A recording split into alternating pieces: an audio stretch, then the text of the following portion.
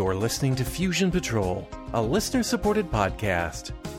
Each week, we take a single episode of a science fiction TV series or movie and overanalyze it to within an inch of its life.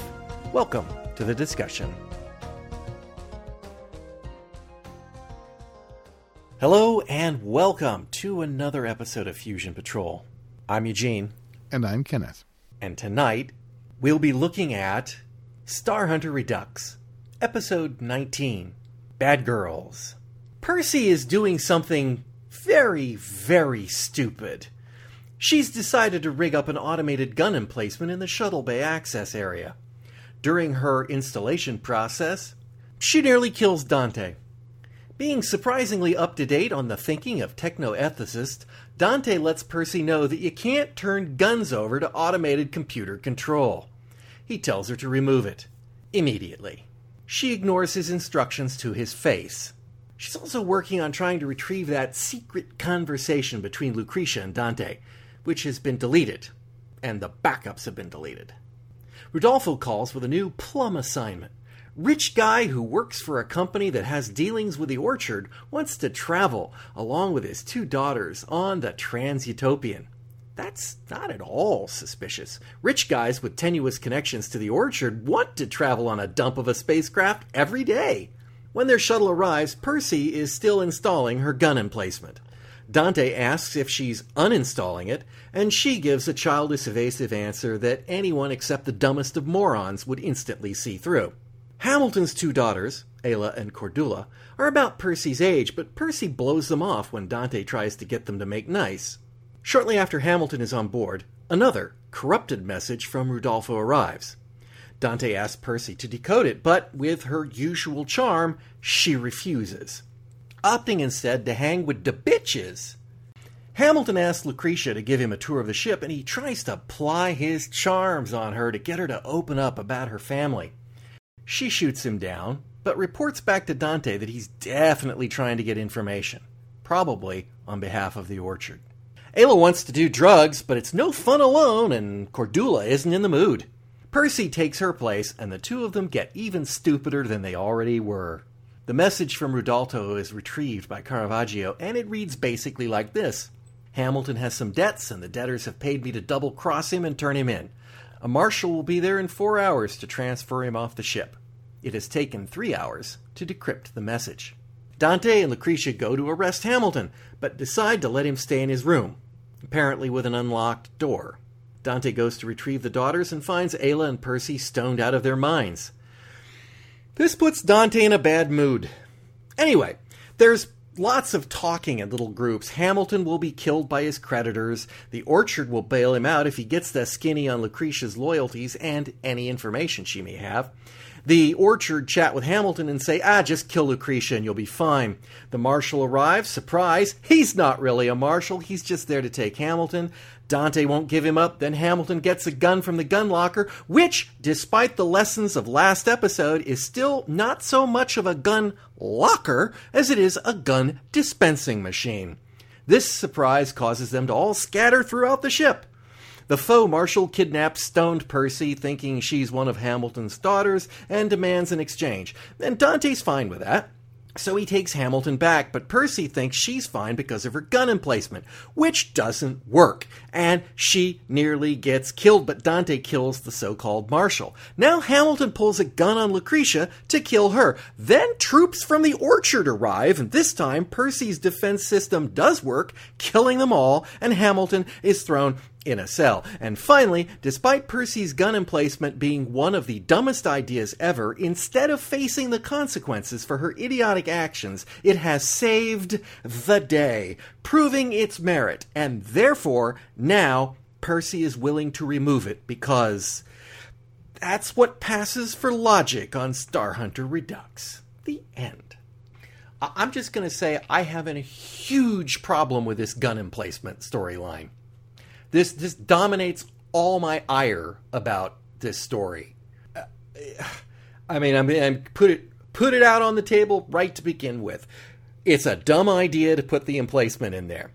Percy is absolutely intransigently awful about not taking it out. Dante should have ripped it out himself because it was obvious Percy wasn't doing it. And then what should have happened in any logical storytelling arc would be that the gun emplacement failed in such a way that Percy saw the error of her idiotic ways. But instead, it saves the freaking day, which is horrible. It's just absolutely horrible structure for this story. And 1,000 marks off to the writer of this piece for that alone. The rest of it, not crazy about it either, but I mean, that part alone just... And the fact that Percy's then like, okay, it's saved the day, I'll take it out now. Okay, I've had my say. I was on a tear. All right. I'll let you go on the tear without interrupting you. As a matter of fact, the writer was Annie Ingham. Okay. And check here right now and find out what else she wrote in this series. And she wrote Peer Pressure. Didn't I put Peer Pressure down as like the worst, or was that Siren Song? I remember. I seem to recall that you did not enjoy Peer Pressure. That was Peer Pressure was the one with the two mind guys. Control. Oh, that was the mind control. And the Oedipal complex. Yes. Well, yeah. Still, I mean, it's like, I don't. I mean, we have a serious conversation to talk about in a little bit about what Dante should actually do about Percy, because he needs to do something about Percy, but it is not readily apparent what can be done. I mean, I have some ideas, but we can come to that for the meat of the I was discussion. thinking about PIDS, Percy's internal defense system. Yes. And it occurred to me that it would have been useful in some future episodes, and it would have been useful in some past episodes. Oh, I'm not saying that there isn't a certain amount of logic of these guys having weapons, but I'm with Dante on this. You don't turn it over to computer control.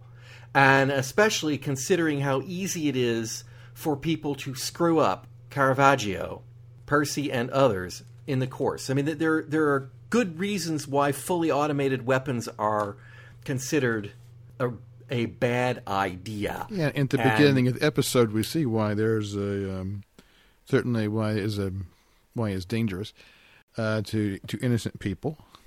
But I just thought that there are a few scenes. I was thinking about how it's different, some scenes in some past and future and some upcoming episodes of this series would have had the intruders walked on to the shuttle bay and gotten killed immediately. Yes, or, Dante and Lucretia returning from a mission, getting killed immediately when it goes wrong. I mean, it's kind of, especially considering the way the tech on this ship works.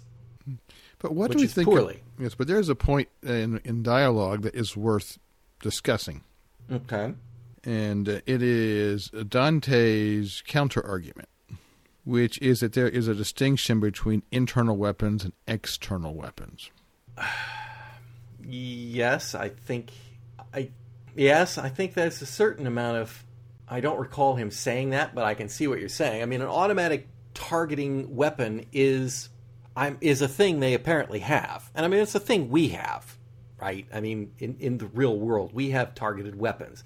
But you don't have truly autonomous weapons. And Caravaggio is kind of that. Yes. And also it's pointing... at you, yes, as opposed to out there. It's I don't think. I mean, I don't think that's a deal breaker for the logic there. It was a bad idea to put something like that, an anti-personnel weapon, in your main traffic area, and which that is. Right, that's the way everybody gets on and off the ship as far as we've seen so far. Yes, it is. And why is Percy doing it now? Is it because of the events of the last episode? And that, and probably some of the previous episodes, just building up. It felt like the way she said, "I'm not going to get caught out," or something like that. Like it was a direct knee-jerk reaction to, I guess, the last episode. But then on the other hand, this episode seemed to be, frankly, felt more like it was a follow-on directly to the episode where Dante and Lucretia finally had their chat. Because suddenly she's back on that kick again. This, I see your point there. Bad Girls ignores the events of A Twist in Time and Eat Sin. It ignores Supermax. And it goes right back to that string of episodes starting with Goodbye So Long, which is where we first encountered the seeds, and all the way through episode 15, Dark and Stormy Night. Yes. Remind me, Dark and Stormy Night, that was after Darius got killed, or was that? That was the one in which he got killed. That's the one he got killed. And then the next one was Supermax. Yes. Okay, in the Dark and Stormy Night, was there something that happened that would have made Percy think that guns in the shuttle bay would have been a great idea? No, but I was thinking more about some of the earlier episodes, such as Frozen, where troops invaded the ship. That line about "I'm not going to get caught," it definitely sounded like she was reacting to something specific. And last time she did get her head clobbered in the shuttle bay area. In the shuttle bay, yes. Mr. Five kept on taking people there. Yes, in different universes. But like I said, that and the fact that she's now going on about how much I hate Lucretia and I need to know that conversation, it really feels like this episode is out of place. Which, it may very well be. I understand why you get that impression. Indeed, in episode 16, Supermax, she and Lucretia seem to be on friendlier terms. However, I know well enough that this episode does start pulling Chekhovian guns off the wall and setting the stage for our 3-part finale. For them to shoot themselves with them, is my guess at the current point. But yeah, the Chekhovian gun for Russian roulette, which is what this one was. Yeah, okay. It feels. The character development in these episodes just doesn't feel consistent. As you say, Percy didn't seem to have a burning hatred of Lucretia in Supermax, or for that matter, even in Twist in Time and Eat Sin. And if you go back to the first episode, Lucretia was the only one that was helping her out with combat training and stuff. Right. So they seemed to be sort of getting along. It wasn't until that episode.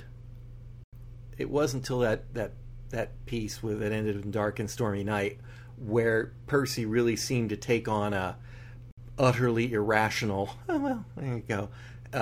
Deep-rooted hatred of Lucretia, which went away.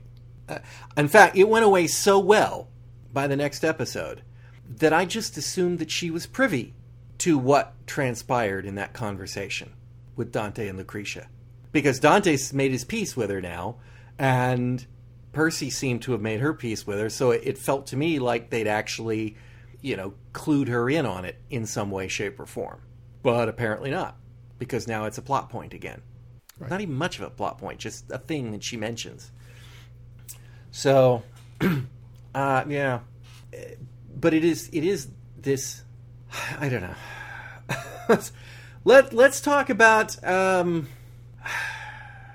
let's talk about the Orchard and their machinations. Gunner Biochemical. A story is only as good as its villain, and I'm going to make a case against Orchard here in a bit. So those guys are making some stuff. And it seems to be largely irrelevant to this story. It just happens to be a mechanism. It's a MacGuffin in this one, and this is why. But going forward, the next several episodes, it would be much more than a MacGuffin. Well, but I doubt very much the fact that Hamilton worked for that particular company makes any matter at all. I'm going to go out and stake on it. So it could just because we have a terraforming company that's involved with the orchard, that may be important. But Hamilton could have been anyone with a gambling problem, right? Or whatever his problem is, money. So I mean, that was just like throwing in the name Wayland Yutani and then trying to use the name again later, and then go, oh yeah, those were bad guys all along. It's like, well, they're all bad guys. Everybody's a bad guy in this show. So, this guy has the worst cover story ever. Rich guy wants to travel on the Trans-Utopian. Really? I'm at least pleased that Dante and Lucretia obviously were not fooled. Yeah. By that. I mean, for once. They were not instantly fooled by that notion. And I was also pleased that Lucretia just shot him down. So, you got some family? Nope. They were demonstrating a certain amount of not stupid that's not always in evidence in their actions on the show. But at the same time, they arrest the guy and don't lock him in his quarters. Well, they don't lock him up in the pen. He says, no, we can just keep him in his quarters. Well, you didn't even keep him in his quarters. But, it's not piggy. This guy's... is he... I guess he wasn't intentionally using this to go on the run, is what I'm going to assume from this. He was doing what the Orchard asked him to do, which was get on the ship and try to find out information about Lucretia, and never mind, we don't care, kill her. Yes, you understand. While he's on the ship, then the other side decides that they need to collect on his overspending or his whatever that is. Whether it's... I didn't quite gather whether that was his company, Gunner Wiggles, or whatever it was. Gunner Biochemical. Gunner Biochemical. All right. Remember, the Orchard is involved in all sorts of scientific companies. Yeah, no, I'm just the names don't. It just doesn't have staying power like the Orchard. It's okay. However, regarding Gunner Biochemical, which would be important going forward in this series, I would say that the distinction between Gunner Biochemical and the Orchard seems to be a distinction without a difference. Well, given that Orchard members sit on the board. Well, that's that depends. I mean, there are different factions in the Orchard, so you don't know which. Paquette sits on the board, and think about that. I don't think it makes any difference to this episode in any way. But, I mean, they're all kind of nasty. But my point being is that I'm not sure. I never really got the feel for whether or not it was Gunner Biochemical that decided that they were going to kill Hamilton.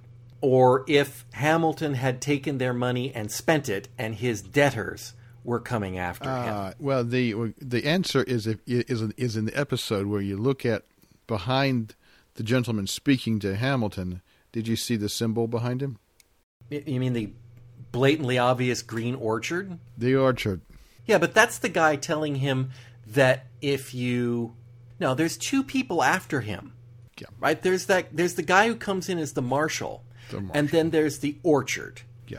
Yeah. And who does the marshal represent? I took him to be from Gunner Biochemical. But as I said, this could be a distinction without a difference. Hamilton said he was a broker, that he actually worked for Gunner Biochemical, but he had dealings with the Orchard as well. But given that the Orchard and the Bio and Gunner Biochemical things seem to be like circles in a Venn diagram, I'm not sure. Rodolfo was saying sure it really makes that a he difference. was living beyond his means. Yes. Which would imply that he's taking out a lot of loans so that he can finance his lifestyle, which wouldn't necessarily be from either Gunner Biochemical or the Orchard. It was just not clear. It doesn't, in a way, it doesn't really matter, but at the same time, it was unclear. I I mean, it was just a way to put him in double jeopardy. So you had two separate guys who come in, one for the PIDs to jam and one for the PIDs to work. But it just, I don't know. It wasn't particularly clear. So he doesn't get anywhere. He does pick up a gun in the gun locker. That still, I mean, 2 episodes in a row.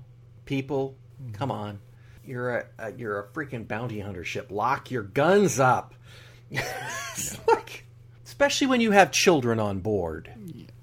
I almost don't want to talk about his daughters. Ayla and Cordula. 3 Percys is not a good thing. three annoying caricature humanoids. Just I couldn't say anything good about it, and their acting was terrible. So let's talk about Anna Keenan and Kathy Keenan. They did look like sisters. I'll give them that. Yes, and I have their IMDb pages open here on the other computer. And for Kathy Keenan, who played Cordula. Cordula is Blondie. Yes, she is. Anya was. I might know that. Cordula is blonde and Ayla's brunette. Okay. Kathy Keenan has 49 episodes of Degrassi High School on IMDb.com. That is a show that I have never seen. 1988 to 1991, and then she did a few episodes of Degrassi: The Next Generation, and then her only other credits here are for the original and Redux versions of Bad Girls. Star Trek. No. Star Trek did a bad thing when they came up with a Next Generation, didn't they? Yeah. It's like. And right before the recording session, I typed in. I was looking up Kathy Keenan, and I found her website where she does a holistic mindfulness practice. Well, at least it's not acting. It's like, okay. But there you go. I get that it's when you're given material that, I'll call it awful, dialogue and lines and ways you're supposed to act. I get it's probably hard to do it.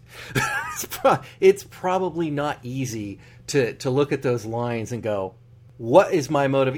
I maybe that's the problem with Tanya Allen as well. What she says as response to stimuli makes no sense. Therefore, I can see how you might not know how to play that line. And I could see how the director might go, hell if I know, play it however you want. I don't get it either. I can maybe get that. So, but it's just, I guess the point of that story was to bring to a head Dante's dilemma with Percy. Does that seem like that might be what was behind that plot thread? No. What was it for? It goes to the Kill last. Time? It goes toward the tail end of the episode, where Dante tells Lucretia that the orchard isn't done with them yet, and that sets up the season finale. Why is it that they're too annoying, irritating, spoiled, druggy, get Percy even worse than she already was? How is us having to watch them? What did that do for me in this episode except annoy me? I mean, that is where I'm getting at here. That seems like if that lays out the groundwork for something further down on the line, then I can already see I'm not going to like what comes down the line. And that's, it felt like that they're supposed to, because we have that little scene. It's kind of it would have been a kind of nice little scene where Dante finally just sits in the chair and he says to Lucretia, what am I going to do about Percy? I mean, I'm like a father to her. And then Lucretia lies to him and says, you've done a good job. Okay, I think there's a lot of people that would argue with that. But you've got to, she's a adult now, and she's gonna go someday, and you want that to be on the good terms. It has the germ of being a good scene, because that is the one thing in this episode that got me thinking. We might as well go there now. What can Percy do about, or what can Dante do about Percy? She is the ship's engineer. He is the captain of the ship.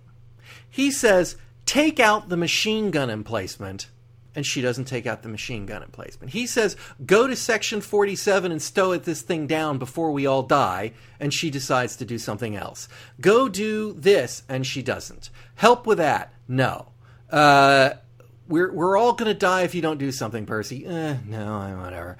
Like, it's not like I can recommend, and I don't recommend, but, beating her, throwing her off the ship, and I mean like into space.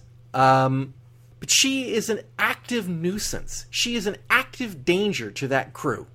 She does not follow orders. She does not do her job, which is to follow the orders of the captain of the ship when it comes to engineering and construction. She is absolutely would be fired 1,000 times over if she were anybody but Dante's niece. Okay? Which is why you don't hire your niece for a job. But what actually can he do about her? That in this environment, what could he do to try? I mean, we'll never know what he did wrong to get her like this in the first place, despite Lucretia's apparently blind understanding of what humans are supposed to be like. But what could he do at this point? I mean, I finally figured out what he absolutely positively needs to do. It's the only course of action open to him.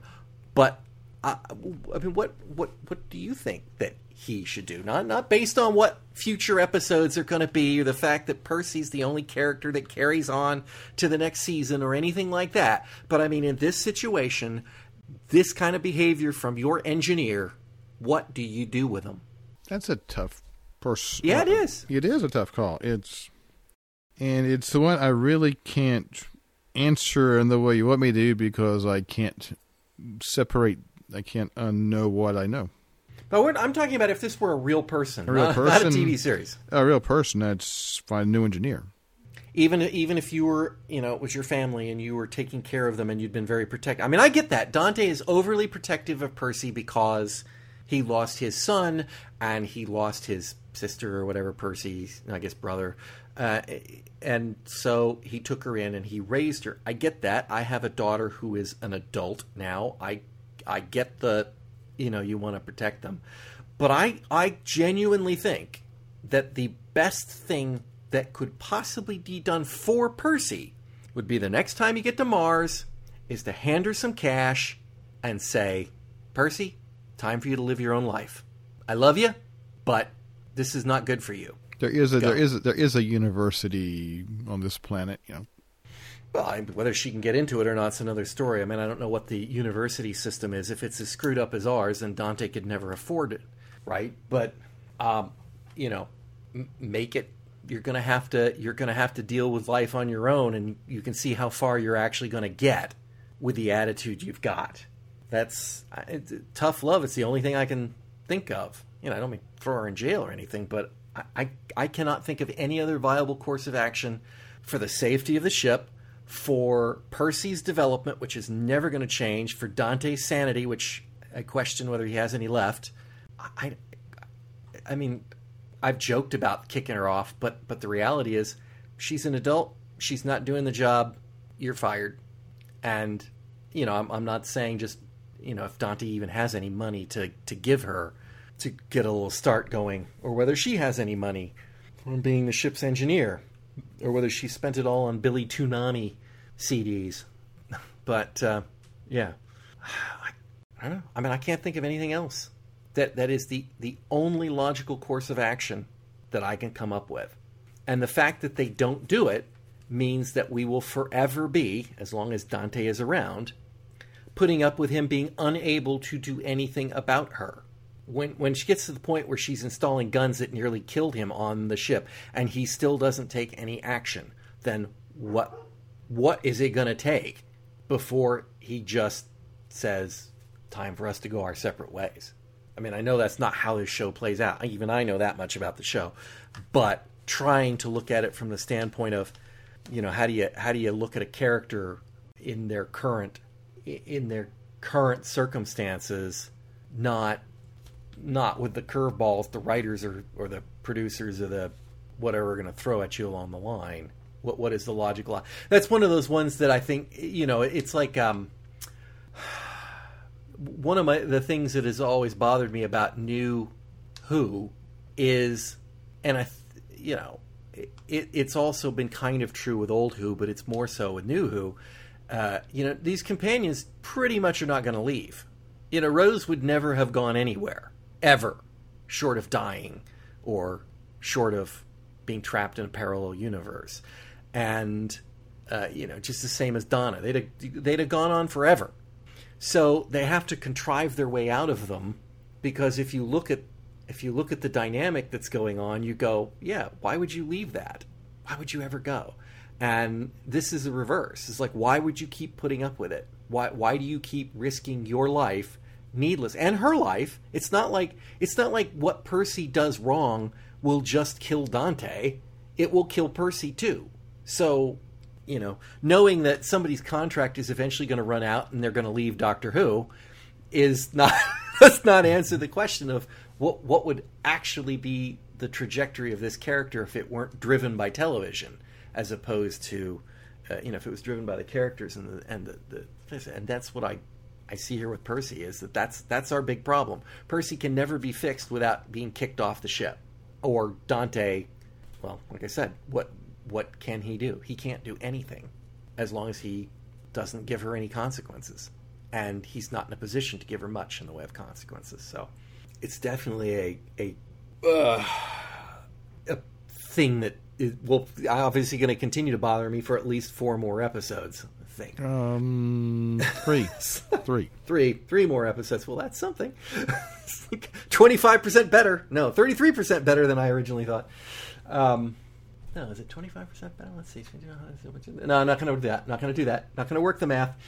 All right, what else have we got going on here in this episode? Oh, Orchard. Good stories based on good villains. Here is my question.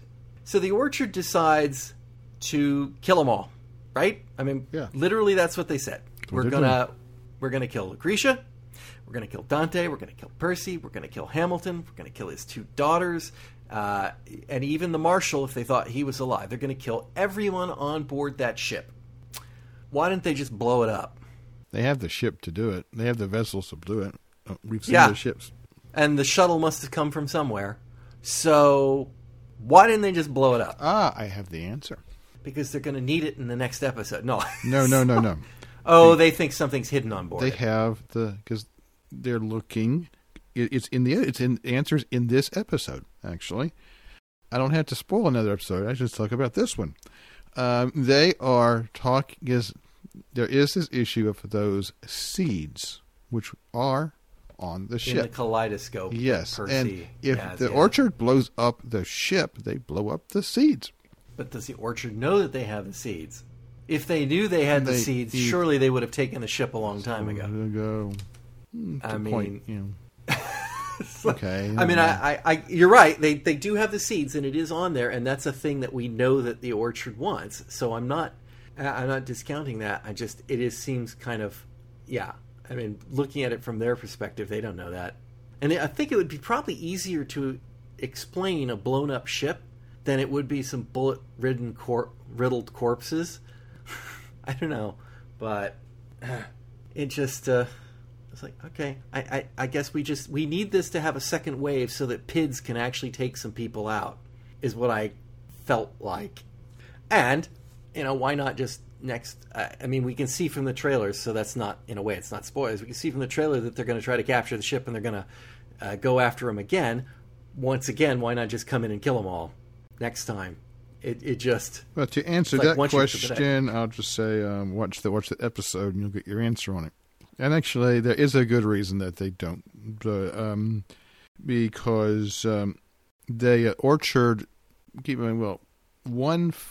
I don't know, this is like the faction of the Orchard that sent those troops in this episode must be a distinct hostile faction of the Orchard from the one in the next one, because they're just absolutely moving across purposes, and there is a certain logic in keeping at least Dante around from the point of view of a certain faction inside the Orchard. Was that properly vague?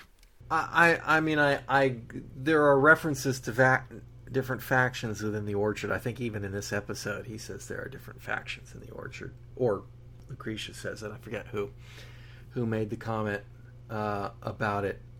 I wonder if that was a good idea. So, what we have seen happening in the past, and so therefore I'm not going to, your comment about the next faction is going to be doing something completely at cross purposes. We have already seen factions of the Orchard do things at cross purposes to one another in the past. So this is not a new scenario. And I wonder if it really was the best idea to make it the Orchard and make them factions of the Orchard instead of making them the Orchard and the Junkyard, or whatever other name that they want to call another organization. So in other words, two distinct organizations that are on the same track that have different ways of going it. Because what you run the risk of is that if you don't overly explain the factions time and time again, you would be forgiven to watch an episode. Oh, what's the Orchard going to do today? Something completely different than they did last week.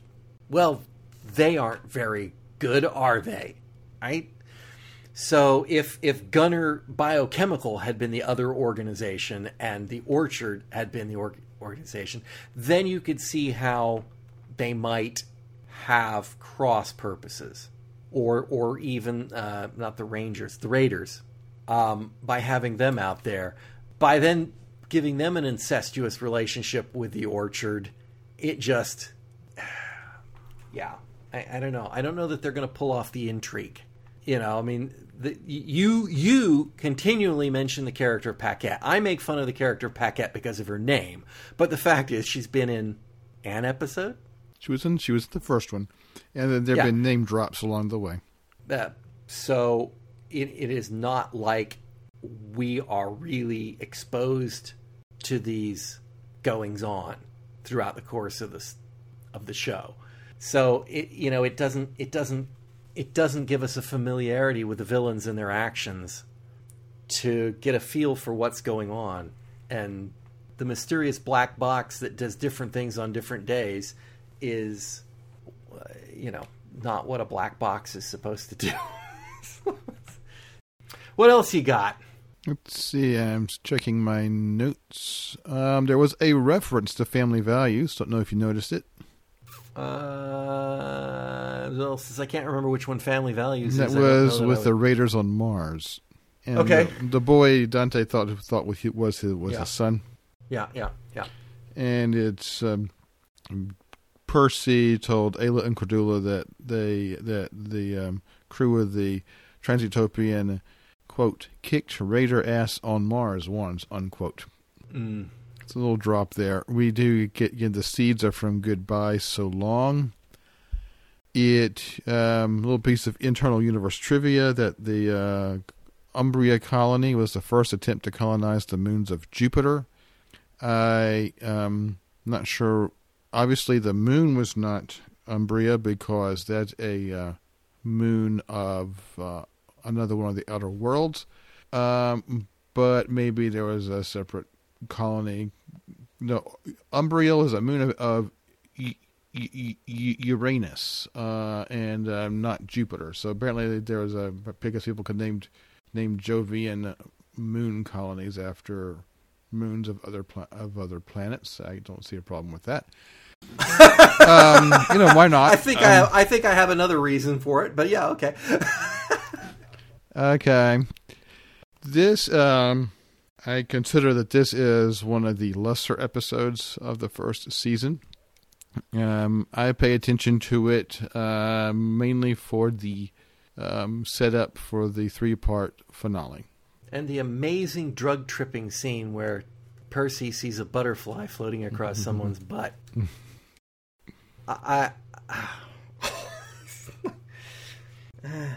That whole sequence was just painful to watch. That whole bit was just painful to watch. Yeah, and I did look up Kathy and Anna Keenan, and because I was looking for, I was trying to find out whether, how old they're supposed to be, and I wasn't at all certain how old the actresses were, because there are no birth dates right on the IMDb page.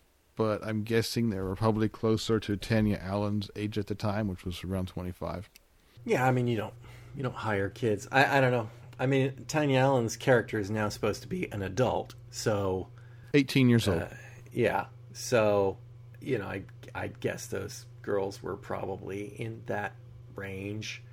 I want to come back for a second about that colony comment. Does that seem consistent with the way this solar system is? Does Hamilton feel old enough to be part of the very first colony anywhere? I mean, I get the impression that this has been going on 50, 100 years, at least. Probably close. When he said that, I'm just like, gosh, that's not the feel I get from this series. I would have said that you could pick any moon of anything in the solar system, and go, well, how long has it been since man set foot on it and started trying to colonize it? And you go, at least 50 years. That would be my guess. Just by the way they take it for granted and the way that they operate. But obviously, it could have been, how old would we say Hamilton is? 40? Well, it has nothing to do with age. It has to do with that some colonies are more advanced than others. It's like if you pick how many states in the U.S. do we like to make fun of if we don't live in them? 49. I mean, actually 50. I mean, what? I live in the South, and around here we have a saying: "Thank God for Mississippi."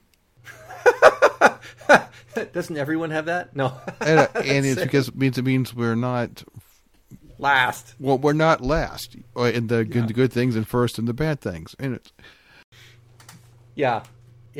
No, yes, we actually use that phrase here. Oh, in Arizona. Because we're down on the list too on a lot of things like education and spending and stuff like that. So literacy and whatnot. So you have to look at Mississippi and go, well, there you go. Or Alabama, one of the two, Mississippi or Alabama. Those are Mississippi and Alabama. Two. Yeah. No, I mean, it also, he said, which planet? He said Jupiter, right? Yes, he did. Yeah, even though it's not necessarily a moon of Jupiter, but he said Jupiter, and that one, considering it's big enough to have its own federation, it just, I don't know. It just seemed like, it seemed like they were... I took it as a reference that this colony was apparently fairly rustic, to use a polite term. Mm. That's what goes through my notes. Yeah, I don't have anything else on it. Oh, I do have one other note. Okay. Didn't we have a scene in Supermax that implied that if Dante was going to leave the Supermax Corp, that he was going to have to get himself an actual bounty hunter's license to continue on? Yes, there was one. Okay, but in this one, he says to the guy, if I turn him over to you and you don't have a warrant, I could lose my bounty hunter's license. Like he has one. And well, he had one in the previous 2 episodes, too. See? So, okay. It's just... Well, of course, at the end, also, but at the end of Supermax, Max was in a cell. And the Supermax Corporation was headed toward bankruptcy court. Yeah, but I don't think that would have anything to do with Dante having a license. And we don't know in universe how much time passed between Supermax and a twist in time. In fact, saying that Dante might have decided to get legal. One of my questions about some of these episodes is how much time in universe has passed between one episode and another. Apparently not long enough for Dante to strangle Percy, so it couldn't be. Well, if it were on my time scale, that'd be a different story, but yeah. I mean, we already know that from dialogue in some episodes that there have been bounty hunting missions we have not seen on screen within the time frame of this season. You know, considering how long it takes them to travel from point to point, it makes sense that we don't see it all and don't want to see all of it, because probably 99% of bounty hunting jobs are not worthy of recording, despite what maybe reality TV wants to tell us. But yeah. All right, in that case, what is the next, when we return for Star Hunter Redux, what are we likely to see in the next episode in terms of its name? The name of the next episode of Star Hunter Redux is Bad Seed. Bad Seed. It is still to be determined whether we're going to be doing that as part of a two-parter or whether we're going to be doing it by itself. Or a three-parter, yeah. Because or three-parter. Bad Seed will definitely is the first part of the three-part Season 1 finale. All right, so it'll be Bad Seed or it'll be Bad Seed Plus. Either way, I thank you for joining me, Ken. My pleasure. And listeners, I do hope you'll join us all again next time on Fusion Patrol. We hope you've enjoyed listening to Fusion Patrol, a listener-supported podcast. There are over 500 previous episodes available at FusionPatrol.com. Come join the conversation on Twitter, our website, or Facebook. Find out how you can become a supporter at patreon.com/FusionPatrol. Supporters get early access to all regular episodes, bonus episodes, and more. There's even an optional podcast series where we're looking at the classic TV series Babylon 5. Our music is Fight the Future by Amber Wolf. This has been a Lone Locust production. Next time on Fusion Patrol, we're going to be looking at the classic 1953 BBC serial, The Quatermass Experiment. When we discuss where Reginald Tate comes in the great ranking of all the Quatermasses, what the Quatermass experiment owes to Frankenstein, and the brilliant way in which Rudolph Cartier transcends the limitations of early television as well as the tragedy of its ephemeral nature that has deprived us of part of this story. Come join the conversation on Fusion Patrol.